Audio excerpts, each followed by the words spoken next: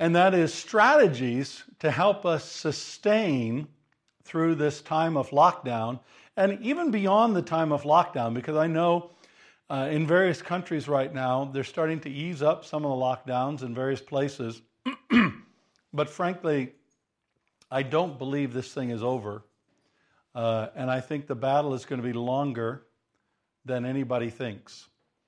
And so I think we should get ready for that because, as I said a number of weeks ago, if we're ready for a long battle, if we're ready for a long struggle, and then it's short, we'll go, hallelujah, praise Jesus, it's over. But if we think it's going to be short, and all of a sudden it turns out instead of to be 6 weeks, 6 months, then by the end of that 6 months we're going to be exhausted and we won't be able to keep going. And that's what this whole series is about. It's about how we can sustain through the battle that we're having right now globally with COVID-19, with this pandemic. How do we sustain our lives as Christians? How do we thrive? How do we, in this time, move forward instead of backward? And that's what we're talking about. What do we need to do? How do we need to do it? And we said, the first week we talked about the need to worship daily and make a daily time for worship. Second week, I talked about the need to pray continually, to keep on praying and what that meant. Last week, I talked about several strategies. One was that we have to resist and refuse anxiety aggressively. We can't just be passive. Otherwise, anxiety will flood over you and will overwhelm you. So we have to be careful with that. Talked about how we need to be seeking God-centered meaning in all of this. What is God saying? What is God doing? And we need to be active about that, about doing those kinds of things, seeking God's kingdom and His righteousness. And those are all important strategies there. Tonight I'm going to talk about 2 new strategies, but I'm going to first read the Word. Father God, thank you that we can come together. Thank you for your Word. I pray, Father, that you'd help me to communicate it effectively and help us all to live it out joyfully through Jesus Christ our Lord. Amen. Naaman, commander of the army of the king of Syria, was a great man with his master and in high favor. This is 2 Kings chapter 5, verse 1. Because by him, by Naaman, the Lord had given victory to Syria. He was a mighty man of valor, but he was a leper. Now the Syrians on one of their raids had carried off a little girl from the land of Israel, and she worked in the service of Naaman's wife. She said to her mistress, "Would that my Lord were with the prophet who is in Samaria. He would cure him of his leprosy." So Naaman went in and told his Lord. Thus and so spoke the girl from the land of Israel. And the king of Syria said, "Go now, and I will send a letter to the king of Israel." So he went, taking with him 10 talents of silver, 6,000 shekels of gold, and 10 changes of clothing. And he brought the letter to the king of Israel, which read, "When this letter reaches you, know that I have sent to you Naaman my servant, that you may cure him of his leprosy." And when the king of Israel read the letter, he tore his clothes and said, "Am I God to kill and to make alive, that this man sends word to me to cure a man of his leprosy? Only consider and see how he is seeking to quarrel with me." But when Elisha, the man of God, heard that the king of Israel had torn his clothes, he sent to the king, saying, "Why have you torn your clothes? Let him come now to me, that he may know that there is a prophet in Israel." So Naaman came with his horses and chariots and stood at the door of Elisha's house. And Elisha sent a messenger to him, saying, "Go and wash in the Jordan 7 times, and your flesh shall be restored, and you shall be clean." But Naaman was angry and went away, saying, "Behold, I thought that he would surely come out to me and stand and call upon the name of the Lord his God and wave his hand over the place and cure the leper. Are not Abana and Pharpar, the rivers of Damascus, better than all the waters of Israel? Could I not wash in them and be clean?" So he turned and went away in a rage. But his servants came near and said to him, "My father, it is a great word the prophet has spoken to you. Will you not do it?" Has he actually said to you, 'Wash and be clean'?" So Naaman went down and dipped himself 7 times in the Jordan, according to the word of the man of God, and his flesh was restored like the flesh of a little child, and he was clean. Then he returned to the man of God, he and all his company, and he came and stood before him. And he said, "Behold, I know that there is no God in all the earth but in Israel. So accept now a present from your servant." But Elisha said, "As the Lord lives, before whom I stand, I will receive none." And Naaman urged him to take it, but he refused. Then Naaman said, "If not, please let there be given to your servant 2 mule loads of earth. For from now on your servant will not offer burnt offering or sacrifice to any god but the Lord. In this matter, may the Lord pardon your servant. When my master goes into the house of Rimmon to worship there, leaning on my arm, and I bow myself in the house of Rimmon, when I bow myself in the house of Rimmon, the Lord pardon your servant in this matter." Elisha said, "Go in peace." May God bless to us this reading from his holy word. This is one of the great stories in the Old Testament. I absolutely love this story. And it's about this great general, a guy named Naaman, who had been the victor in many, many battles and many conflicts. But there was a problem. I mean, this great general, he had lots of money. He commanded armies, mighty armies. The armies of Syria were some of the mightiest of the day. But he had leprosy. Now, leprosy was very, very contagious. It was a contagious skin disease, and everybody was afraid of it. In Israel, if you had leprosy, you couldn't go into the temple. You couldn't offer sacrifices. You were considered to be unclean and rejected. And so if you were a leper in Israel, you had no part in the life of God. And so lepers in those days, they were probably some of the original self-quarantining people in the world, except lepers were forced to self-quarantine. They didn't have a choice in the matter. It's a bit like what China did in Wuhan when it found that COVID-19 was in a block of flats. It would close down the block of flats and not let anybody go in or out of the block of flats. I mean, it was pretty intense. And so here's Naaman, and he only is free. He only has the wealth he has because he's such an effective general. And his wife gets this servant girl who was captured in Israel, and she says, "Listen, if my master, he'd only go to Israel, he'd find the prophet there who would bring healing to him." So his wife tells Naaman. Naaman goes to the king, says, "This is what I heard. Can I go?" The king says, "Go. I'll bless you and I'll send a letter to you." So Naaman goes to the king of Israel with the letter from the king of Syria, and the letter says, here's my servant Naaman, heal him of his leprosy. And obviously the king of Israel, he's panicked now because he's like, I can't heal a leper. I mean, in those days, there was no cure for leprosy.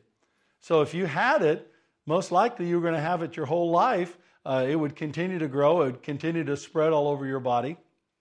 And you may even die from it. So the king of Israel, he's panicked here because he thinks that the king of Syria is just trying to come up with an excuse to attack him. And so he's worried. He tears his clothes. He says, "Oy vey," or the equivalent of it back in ancient Hebrew. And Elisha hears about all of this, and he sends word to the king and says, "King, why are you tearing your clothes? Send the guy to me, and we'll show him that there is a God in Israel." So Naaman goes, and he goes with his armies. He goes with his chariots. He's taken, maybe an enormous sum with him. I don't know exactly what the sum would be equivalent today, but I'm sure it would be anywhere between 1 and 10 million pounds. So it's an enormous sum. And so just imagine here, you're sitting at home, and all of a sudden this huge army and all the chariots and everything like that, they come up to your front door. And Naaman says, "Hey, come out. I need to be healed of this leprosy." By now, Elisha knew what was going on. And so instead of going out, Elisha sends his servant and says, "Go and bathe in the river Jordan 7 times." Now, the River Jordan is a muddy river. If you know the Thames in London, the Thames is a muddy, dirty river. It's not the place you go to take a bath. I know my mother-in-law is watching from the state of Missouri, and the muddy Mississippi River is also another river that you don't normally go to take a bath. You actually don't know what chemicals are there. You don't know all the dirt and things like that. And yet, here, Elisha says to this guy who has a skin disease, he says, go bathe in this really dirty, really muddy Jordan River. And Naaman's furious. He's absolutely furious. And says, there are better rivers in Syria. Why did I have to come all this way? Finally, his servants say, hey, listen, if he told you to do something really great, like climb a mountain, wouldn't you do it? So why don't you do this? And so he did. He went and he bathed 7 times in the Jordan River, and he was healed. So then he comes back to the house. Finally, Elisha comes out on his porch, his front, out in his front stoop, comes out finally to greet the guy. And the guy says, here, I've got all this money, all this wealth I want to give you. And Elisha says, no, I'm not going to take a penny from you. And he says, okay, well, then if you're not going to do that, then let me take 2 bags of dirt back to my home so I can worship God. Now, I understand this. A few years ago, Karen and I were up in Scotland, and she was wanting to get stuff for the garden. And so we were up on the Isle of Lewis, one of our favorite places in the world, and we brought back some rocks from the Isle of Lewis, from the shore of the Isle of Lewis to put in our garden. So a bit of the Isle of Lewis is with us all the time. So I understand the sentiment here, but for Naaman it was even more important because he wanted the earth to create a place where he could worship God in that foreign land. And that's what he did. And he said, the only thing, please forgive me, I'm going to take the king in. I have to take him in to worship his false god. And when that happens, I need to kneel down because the king is going to kneel down. And so I pray that God would forgive me in this, but otherwise I will faithfully worship the one true living God. And Elisha says, hey, go, be at peace. I mean, this is a great story here in the Old Testament about the power of God and how God moves in people's lives and hearts to draw them to a place to worship Him. And I see a couple of things I think that are very, very important for us here in our lockdown, in our time of isolation, if you will. 2 more strategies that will help us to sustain. The first one is we need to practice social distancing, but not social isolation, social seclusion. We need to practice social distancing, but not social seclusion. Now you notice what happened here. Technically, one of the big reasons why Elisha would not even go to see Naaman is because if you had contact with somebody who had leprosy, you were not able to sacrifice to God until you'd gone through rites of purification. And so it was important for Elisha, before Naaman was healed, it was absolutely important for him to practice social distancing. It would have been a common practice in that day. I mean, many times we think that social distancing is something that's new, but it's not. Social distancing has been a practice when disease has been around for millennia. And it's worked very, very well. It's been very, very effective. And so you see here that Elisha is practicing social distancing, but he is certainly not practicing social seclusion. He is looking for a way to communicate to Naaman, to connect with Naaman, to help meet the needs that Naaman has. And in Elisha's case, he does it through his servant Gehazi. He sends, we think it's Gehazi, it might have been another servant, but he does it through his servant Gehazi, and he communicates to Naaman in that way.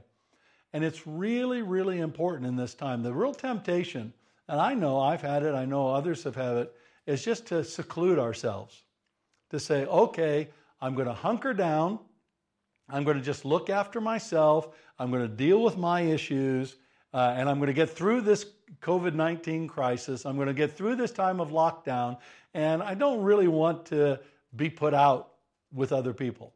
I don't really care if I talk to other people or not. No, I'm not saying that, but that's the attitude. You know, I don't really want to talk to people. I like my life the way it is. I like my own little corner. I like my own little time of seclusion, my own little space, and that's fine with me.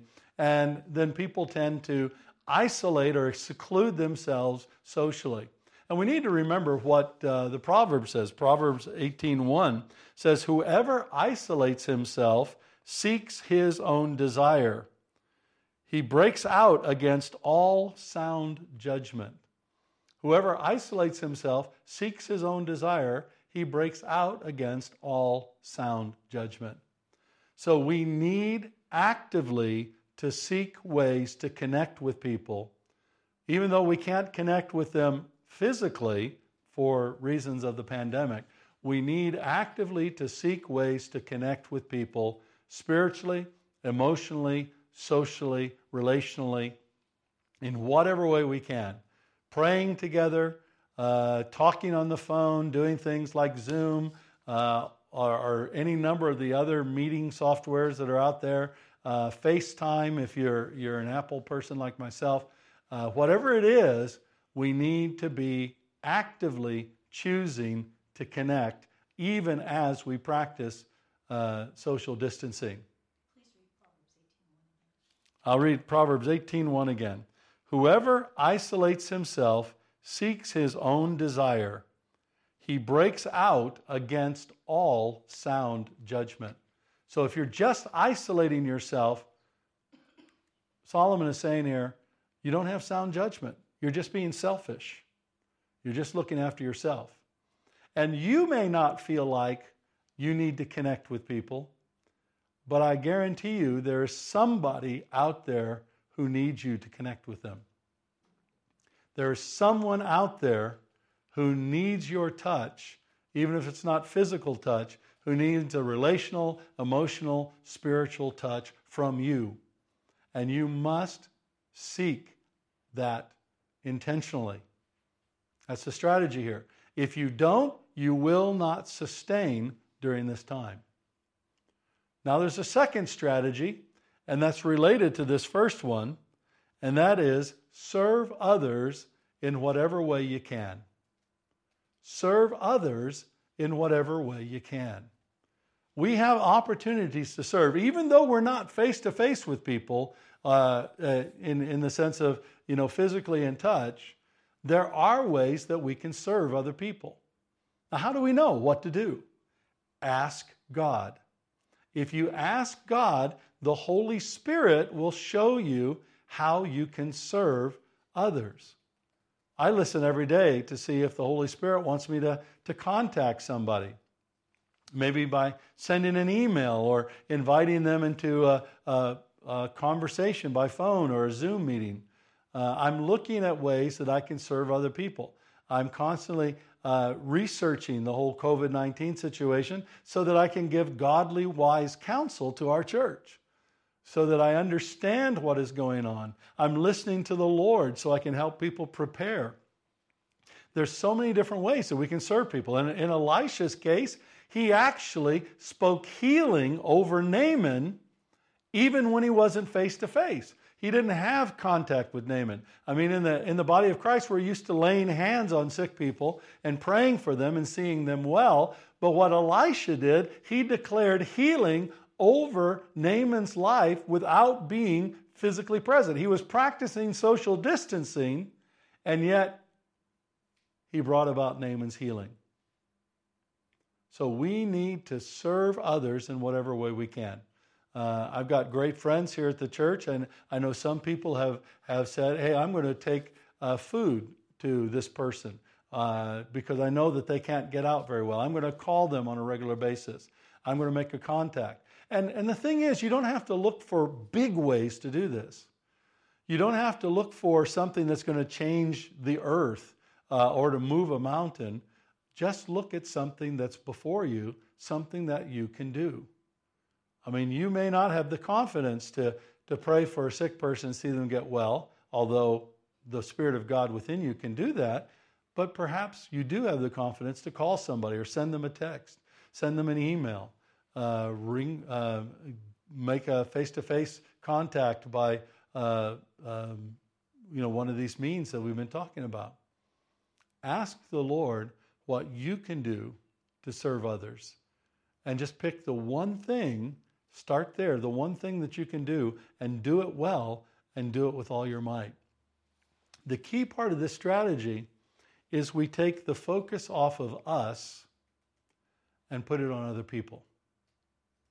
We get the focus off of us and get it on other people. And that's really the theme that runs between these two strategies. Not to be selfish, not to be self-centered, not to seclude ourselves, but to open up ourselves, connect with people, contact people, and serve people in whatever way we can. And those two strategies, combined with the other 5 that we talked about, those two strategies will begin to help you sustain and actually even grow in your faith during this time of lockdown, during this time of the pandemic. Now, next week, I'm going to talk about the last 2 strategies we have that are key to help us to sustain during this time. But just begin to implement these things in your life. Begin to worship the Lord daily. Make sure you're praying continuously. Make sure you're resisting anxiety. Make sure you're constantly listening to the Lord to have understanding for what God is doing. Make sure that you're not isolating yourself, but you're intentionally connecting yourself with other people. Make sure that you're seeking ways to serve other people.